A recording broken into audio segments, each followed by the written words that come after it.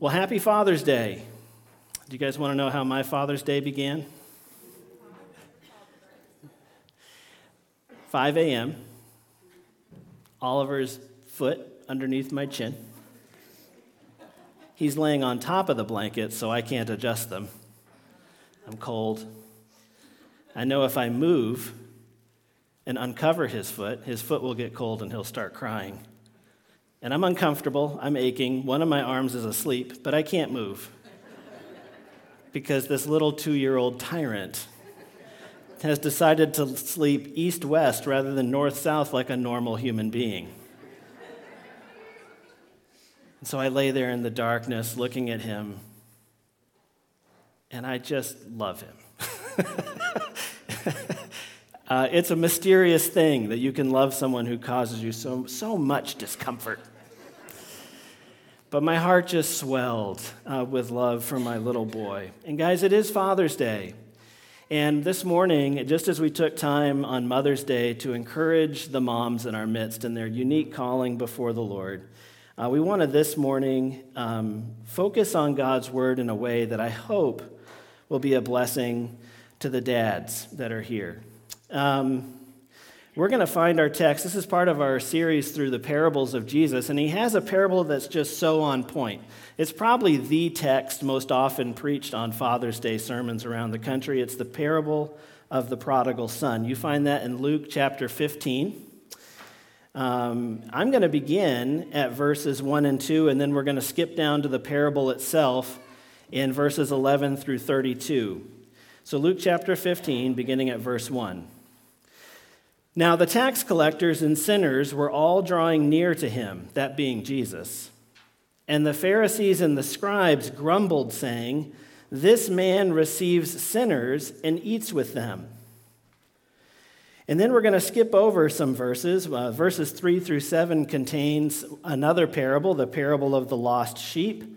And then verses 8 through 11 have the parable of the lost coin. And then we come to this parable in verse 11.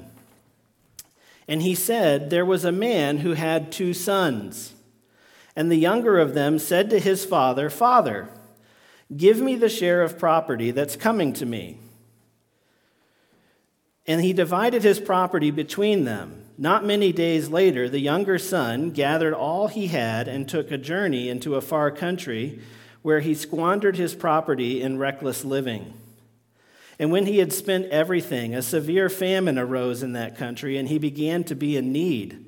So he went and hired himself out to one of the citizens of that country, who sent him into his fields to feed pigs. And he was longing to be fed with the pods that the pigs ate, and no one gave him anything. But when he came to himself, he said, 'How many of my father's hired servants have more than enough bread? But I perish here with hunger. I will arise and go to my father, and I will say to him, Father, I have sinned against heaven and before you. I am no longer worthy to be called your son. Treat me as one of your hired servants.' And he arose and came to his father, but while he was still a long ways off, his father saw him and felt compassion, and ran and embraced him and kissed him. And the son said to him, 'Father, I have sinned against heaven and before you. I'm no longer worthy to be called your son.' But the father said to his servants, 'Bring quickly the best robe and put it on him, and put a ring on his hand and shoes on his feet, and bring the fattened calf and kill it, and let us eat and celebrate. For this my son was dead and is alive again. He was lost and is found.' And they began to celebrate. Now his older son was in the field. And as he came and drew near to the house, he heard music and dancing. And he called one of the servants and asked what these things meant. And he said to him, 'Your brother has come, and your father has killed the fattened calf, because he has received him back safe and sound.' But he was angry and refused to go in. His father came out and entreated him. But he answered his father, 'Look, these many years I've served you, and I never disobeyed your command. Yet you never gave me a young goat that I might celebrate with my friends. But when this son of yours came, who has devoured your property with prostitutes, you killed the fattened calf for him.' And he said to him, 'Son, you are always with me, and all that is mine is yours. It was fitting to celebrate and be glad, for this your brother was dead and is alive. He was lost and is found." And we'll stop right there. Easily one of the most famous and well-known of Jesus' parables. And it's easy to see why. Anybody who has come to a saving knowledge of Jesus, who has put their trust in Jesus for salvation, you cannot read this parable and not see yourself in it. This is true for everyone who has come to an awareness that their Father in Christ has welcomed them back home. We all see ourselves in this story. J.C. Ryle once said of Luke chapter 15, "There is probably no chapter of the Bible that has done greater good to the souls of men." And again, this is probably the text most often taught on Father's Day from pulpits around the country. But it was not, in its original telling, meant for that purpose. It contains, for sure, some helpful and challenging lessons for dads, and we'll get to that at the end of our time. But before we can get to that, which is kind of a side application of this text, we have to first get to its original telling. What did Jesus mean when he first told this parable? And really, when he told this parable the first time, Jesus was speaking to sons, not dads. And the lesson he hoped to impart was for sons, not dads. Now, some of you, of the XX chromosome variety, might be wondering, why sons, not daughters? Sons in Jewish culture and many other ancient cultures were the one who received the inheritance. Property and wealth was not passed on to daughters. And in Jewish culture, slaves and foreigners also could not inherit. So those were three classes of human beings in that culture at that time that could not inherit from the father's home. If you were a daughter, or if you were a slave, or if you were a foreigner. Property and wealth would not be passed on to you. So we see the significance then when God, through the pen of the Apostle Paul, wrote in Galatians 3, Paul writing to a mixed audience of foreigners and women and slaves. He says, "For in Christ Jesus you are all sons of God through faith." Do you see what he's saying? Ladies, daughters, you are sons. "For as many of you as were baptized into Christ have put on Christ. There is neither Jew nor Greek. There is neither slave nor free. There is no male and female. For you are all one in Christ Jesus. And if you are Christ's, then you are Abraham's offspring, heirs according to promise." Obviously, he is not undoing the classifications of male and female or different ethnicities or any of that. What he is saying is that everyone is entitled to inherit from the Father. You are all legally sons. So by making sons the focus of his parable, Jesus is not limiting God's blessing or the meaning of this parable to one gender, obviously not. By describing Christians as sons, whether they be men or women, slave or free, Jew or Gentile, the Bible is saying that all people could equally claim this glorious inheritance by grace through faith as an offspring of the promises, sons of God. But still, this is a parable about sonship. That's what this is about. More than about fatherhood, it's about, is sonship a word? Sonhood? I think that's a word. Sonship, I think. This chapter begins, and this is very important to see. The first couple verses of the chapter begins with the scribes and Pharisees looking on as Jesus ministered to the outcasts and the undesirables of society. The scribes and Pharisees describe the people who were thronging to Jesus as sinners, which tells you not only how they viewed those people, but more importantly, it tells us how they viewed themselves. You can't say these sinners without at the same time, in its inverse, saying, I'm one of the good ones. If you describe others as these wretched sinners, you are implying that you are righteous.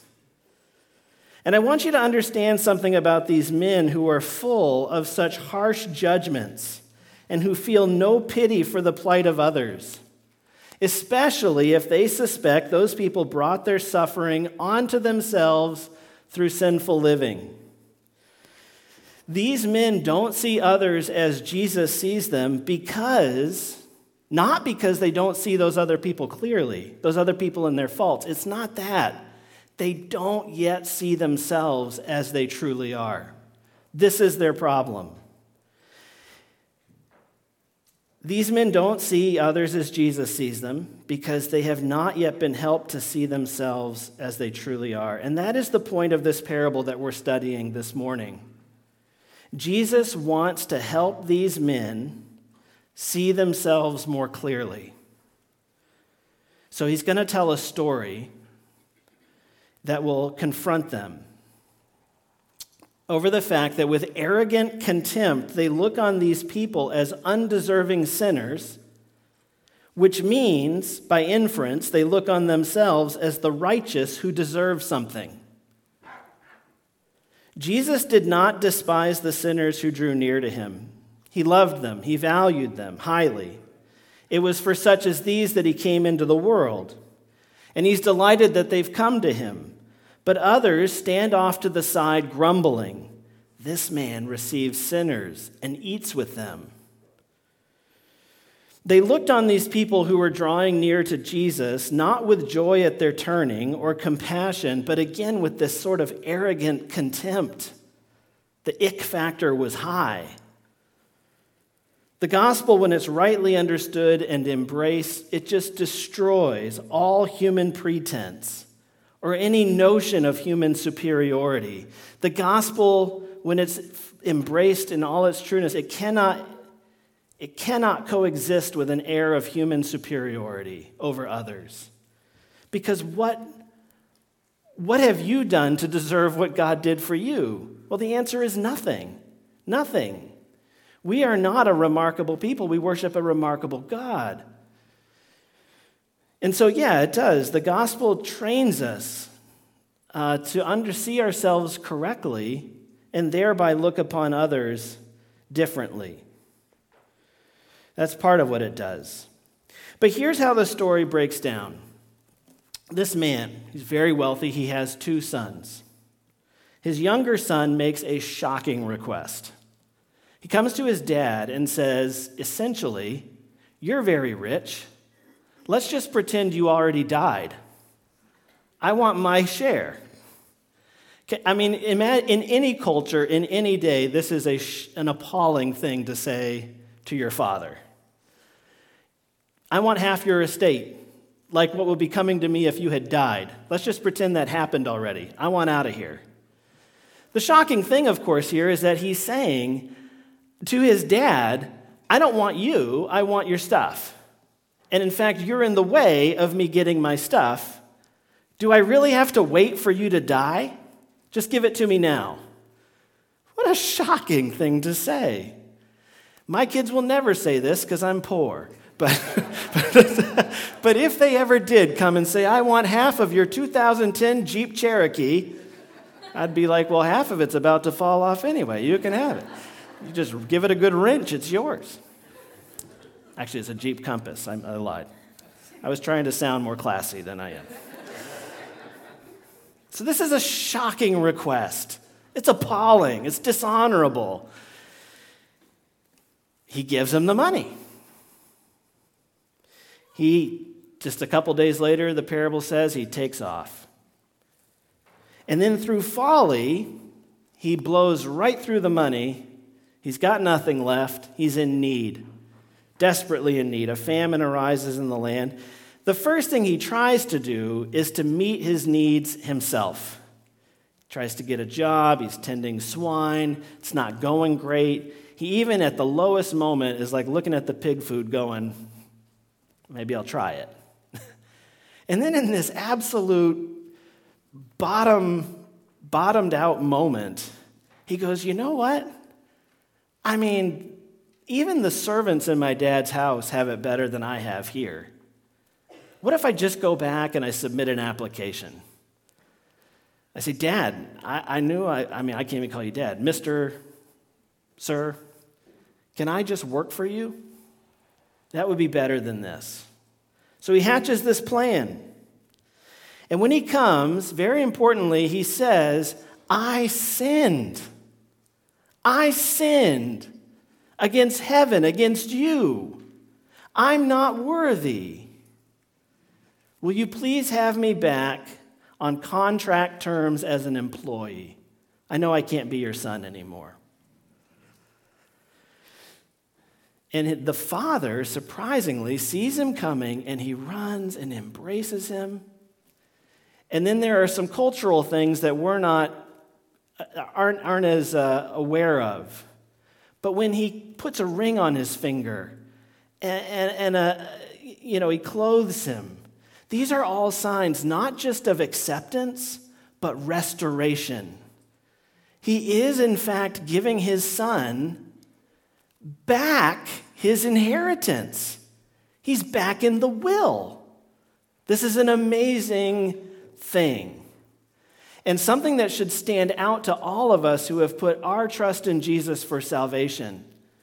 All of us, like this prodigal son, in sinning, we said, I want to be free of you, Dad. And then we went off. We wanted to be blessed but independent of God. We found ourselves in desperate need, unable to meet the great need of our souls in our own power. And so, we came back to Jesus, came back to God, the Father. And he amazingly clothed us in the righteousness of Jesus. He restored us, reconciled us, brought us back home. This is an amazing moment, and what a beautiful picture of this we see. If you ever want to know God's heart for you, sinner, look at this figure of this man running to embrace his son and kiss him and welcome him home. He is not distant or disapproving. He does not hate you. He longs to have you home and to welcome you back. There's celebration, a big party. They kill the fatted calf. There's music. People are laughing, yucking it up. It's amazing. His oldest son is coming in from the fields. He hears all of this uproar. He's like, what's this hurly-burly? What's going on? He calls the household servant. What's going on? He says, your brother came home, and your dad's throwing a big party. And he feels enraged. He's so angry. This is so unjust.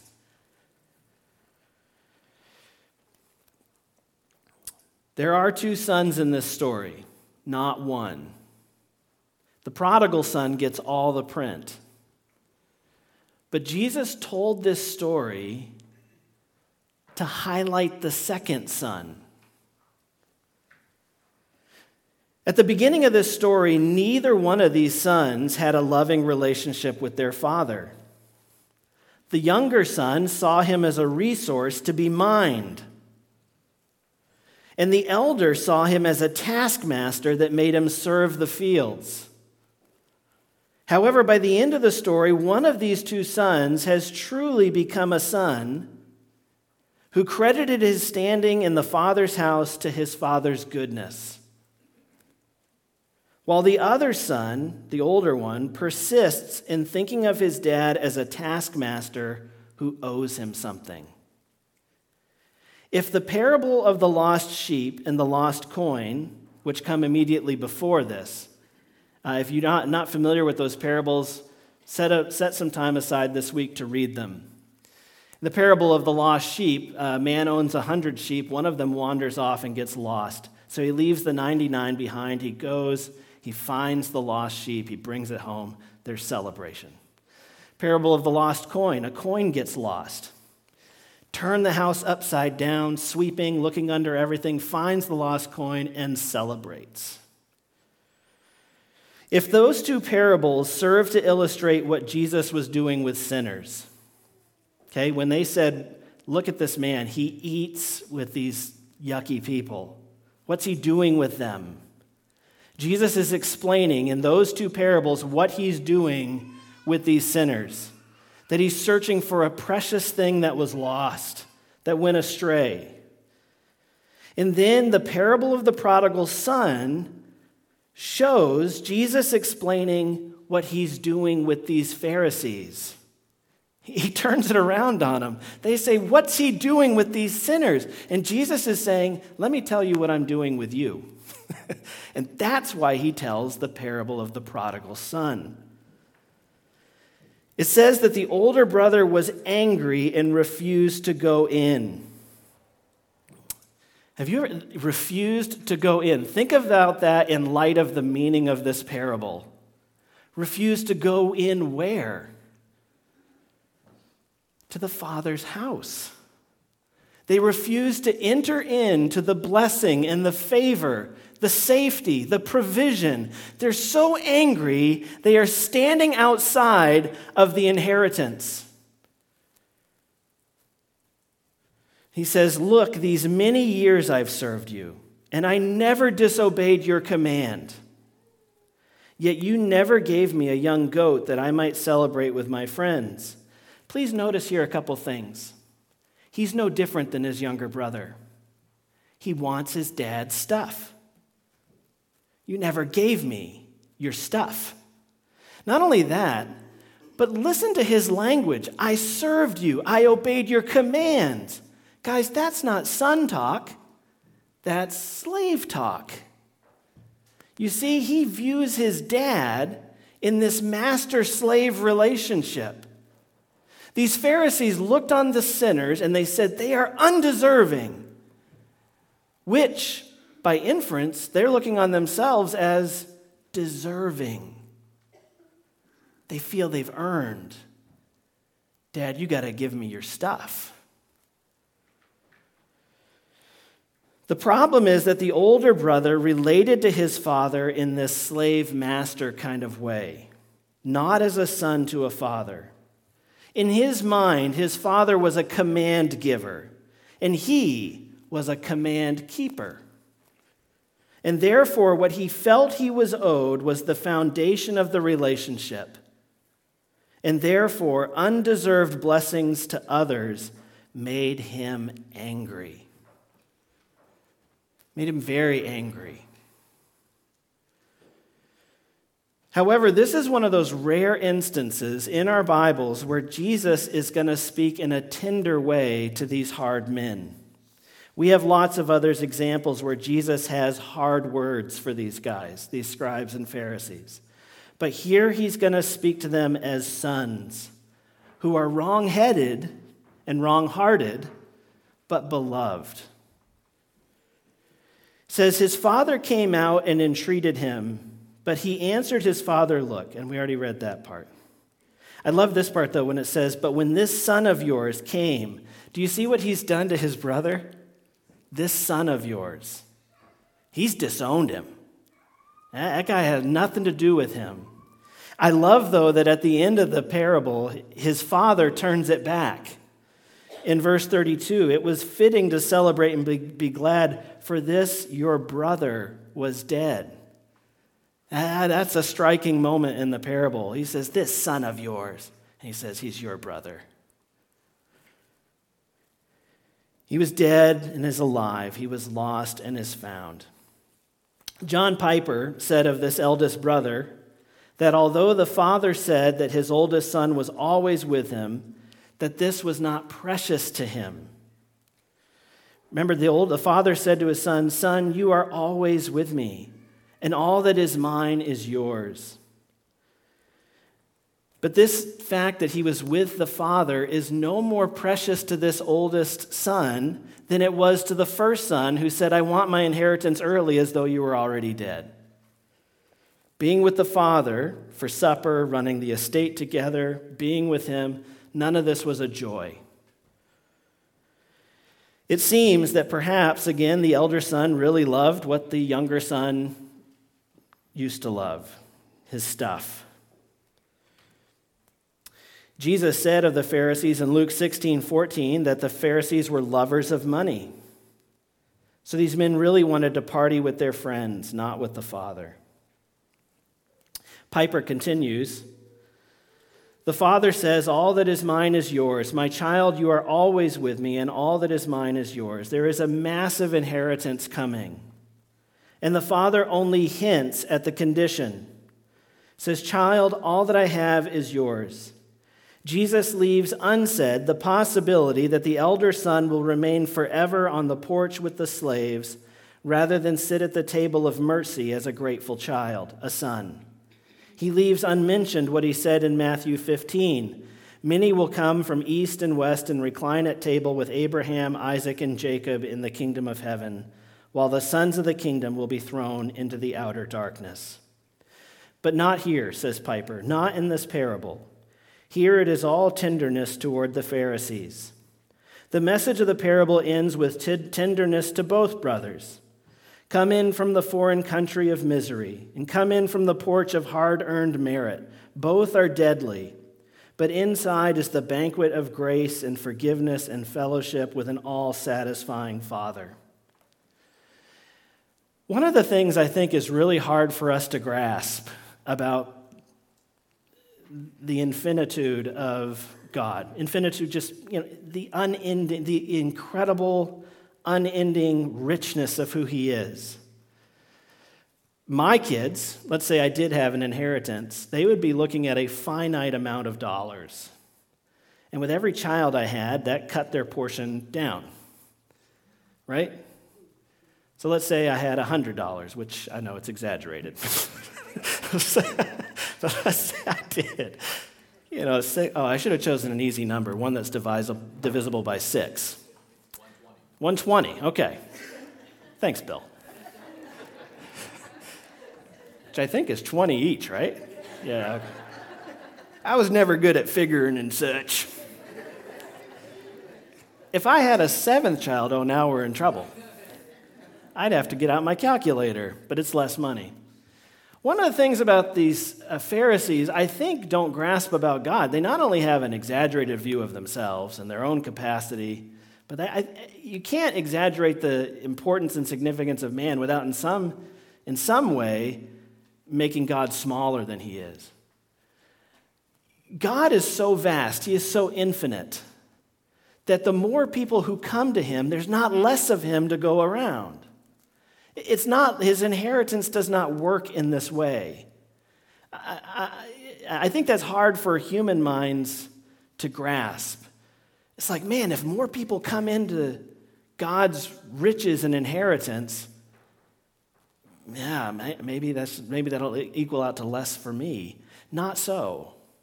Not so. And that's part of this thing where, like, when he comes home and God puts him back in the will, does that mean there's less? No, it does not. That's not how God's infinite riches work. I want us to notice this. Like the younger brother earlier, this elder brother has lost any sense of sonship. He sees himself as a servant. He's outside the house because of his law-keeping and his obedience. He said, I never disobeyed your commands. He's outside not because of wickedness, but because of his sense of having earned through law-keeping something. Like the younger brother, this elder brother also wants the father's stuff. The elder brother disowns the younger brother. He accuses the father of playing favorites. The parable ends with both the father and the elder brother outside the party, the father urging his oldest to come in and join. And we're left wondering what the eldest son will do, which is precisely where the weight of this parable is meant to land. The ball's in your court, Pharisees. Will you enter into the blessings, or will you, in hard-hearted way, remain outside, looking in? That is precisely where Jesus wanted, in its original telling, for this parable to land. However, having now arrived and done justice to what I think is the main point of this parable, let me just quickly, in the end here, draw from this some things that I hope will encourage some of you dads in your calling. One thing I want you very much to see, dads, is this. The father moved toward his wayward sons. He went seeking for them. And you might say, that's not true. What about the prodigal son? Prodigal son, he let go his way to destruction, let him taste the error of his ways, and then his son decided to come back. And only when he was very nearly home did the father then go and pursue them. Again, I'd say to you, the main person that this parable is targeted towards is the eldest brother, the Pharisees. Remember, when we're talking about parables usually have one main point. It's not like an allegory where every detail is laden with meaning and significance. A parable is meant to convey one or two big ideas, and you can get off in the weeds by attaching significance to a lot of other details. The main audience for this parable are these hard-hearted Pharisees. And when the Pharisee, the older brother who represents them, is standing outside of the house angry, refusing to come in, he is not drawing near to the Father. Who makes the move? It's the Father. The Father comes outside to him. And this fits with the earlier two parables, by the way. The parable of the lost sheep. Does the sheep start back to the fold on its own? No. It's lost. It's hopelessly gone. But the shepherd leaves the 99 to go find it.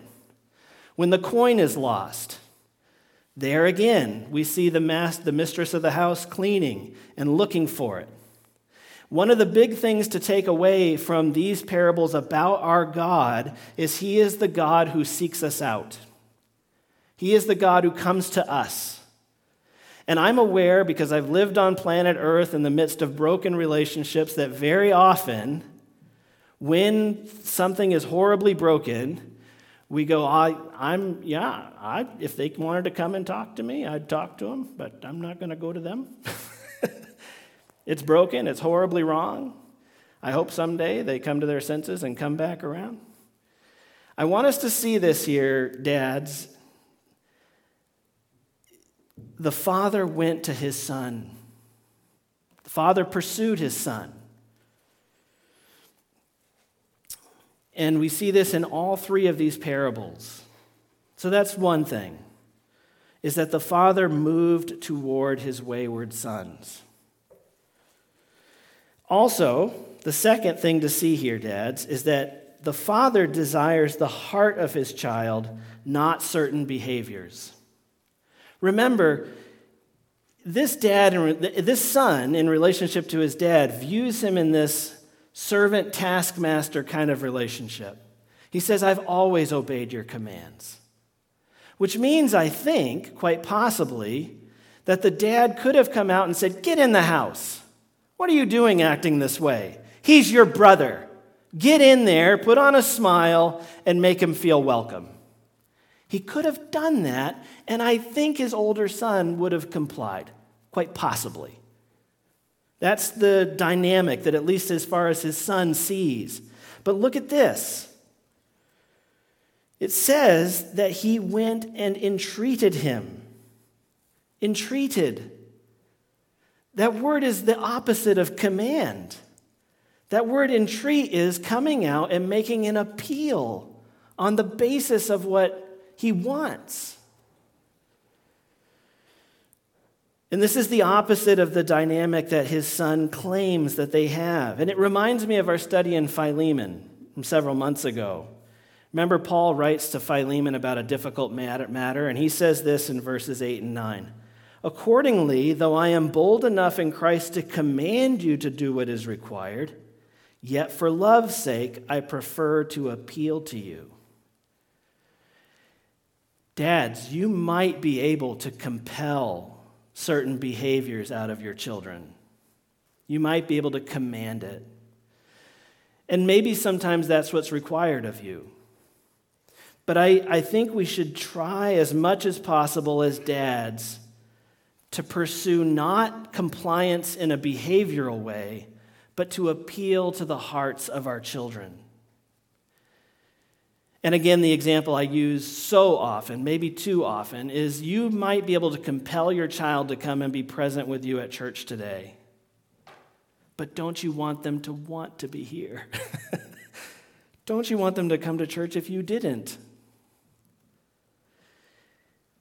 And that's what this father does. He comes out to appeal to his son, not to command him. He is pursuing the heart of his child, not trying to change his outward behavior to fit in a way that he thinks it ought to look. These words remind me of another passage, Psalm 32:8. Be not like a horse or mule without understanding, which must be curbed with bit and bridle, or it will not stay near you. That's God talking to us from his word. His desire is for you to want to be near him. Don't make me correct you in a painful way. Please, I want you from your own heart to come and be near me. Don't be like that. Something else here, by the way, when he is pursuing the heart of his child, this is something that he personally models, what he asks of his son. This is a very important point. He doesn't come out to his son, and his son says, what a jerk he is. I can't believe you. And he goes like, I know. He is an idiot, I agree. I can hardly believe he's back. Can you imagine the gall of this guy? Come with me, let's make a show of making him feel welcome. It's the right thing to do. He personally models a heart before his son. I thought he was dead. He's alive. He was lost. He's found. I love him. I'm so grateful for him. Won't you please join me in celebrating his turning, his return, his repentance? And so dads, part of this idea of pursuing the heart of your child is letting them see and have access to your own heart. I think dads, I might be painting with too broad a brush, but I think dads are a little bit more hidden to their children in terms of what's going on in their hearts. I don't know if it's, and again, I might be painting too broad a brush, but in my experience, living on planet Earth among other human beings, dads seem to be a little more opaque, a little more stoic, a little less emotive, in the main, not always. And so sometimes dads' heart's affections are a mysterious thing to their kids. And it ought not be so. This dad embraced his child, kissed him, celebrated, comes out and makes an appeal to his son. Dads, let your children know what is precious to you, what you celebrate, what you love, what you think is right and good. Don't be a mystery to your kids. And then model that. Live as much as you're able to. And again, whenever I come to this point, I want to be careful to say, dads, you don't have to be perfect. We all sin and blow it in many ways. It's just that if you do sin in front of your family, you have to own that. We're not trying to point people to ourselves as paragons of virtue, but we're pointing our children always to our need for a Savior, Jesus. And so, when you do sin in front of your children, own it. Say, I sinned. I need your forgiveness. And I'm so grateful for Jesus who died for your dad's sins. And I hope you embrace him as your Savior as well. I think a lot of us want to appear perfect to our kids. But in trying to do that, we are undermining the perfection of Jesus. Okay. The last thing I want you to see here. This is very closely related to the other. But dads, please see this. This father shows affection for his sons. He doesn't just say what he loves. He shows his children affection. He hugs the prodigal son. When he comes out to make his appeal to the older son, he addresses him as son. Son. You're mine. I'm your dad. You're my son. He is speaking to the connection that they have. He is quick to show affection to his children. And so these are three things at least I drew out of the parable of the prodigal son this week as dads. Make movements towards your sons, even if they be daughters, your children. Move towards them, pursue them, take the first step, especially if things are broken and wrong. Be the one to move towards them. If that must begin with confession, do it. Second of all is pursue the heart of your children. Don't fall into the trap. Don't let the dynamic between you and your children just be about compelling behaviors. But foster as much as possible an attitude of worship in your children. Encourage them to operate from the heart. Part of that, of course, will be modeling that personally. And third, do not hesitate to show your children affection. Hug them. Tell them you love them. Welcome them. When they blow it, be quick to extend grace. And just love them. In this, you will be like a living reminder of Jesus in the midst of your own home. Let's pray. Dear Heavenly Father, we thank you for the parable of the prodigal son. Father, we thank you for the tender way that you pursued through Jesus these hard-hearted men and confronted them with a picture of themselves in this oldest brother, that they're angry and outside. And you want them to be filled with joy and right in the heart of the celebration. And Father, whether somebody who has been here with us as we've explored this parable this morning is somebody who's far off, lost in their sin, full of needs that they don't have the resources to meet, and they're wondering about maybe coming home. Father, we're thankful for the way that you, our Heavenly Father, received us. Or Father, maybe they have been living righteously, but with the idea that they've been earning something by doing that. And they hate the idea that you would give all of the inheritance of the kingdom to somebody who absolutely does not deserve it, because they think they do. Father, you speak tenderly to both of these kinds of sons in their error, and you stand ready to receive them both into your house. And Father, we're so grateful for the generous way that you deal with us. Father, thank you for helping us to see ourselves correctly. Help us to see others as you see them. Help us to respond to sin in our own lives with repentance and sin in the lives of others with grace and forgiveness. Father, we want to be like you. And Father, lastly, I just pray for our dads. Father, I thank you for these men, for the servant leaders that they are in their home. And Father, I pray, Lord, that you would stir them to higher and more obedient ways of living out their calling as dads. God, help us to put on display in the midst of our homes a radical love. Help us to make you visible to our spouses and our children, our neighbors, our extended families. God, in our calling as fathers, I pray that we would make you visible. Help us to do that. In Jesus' name, amen.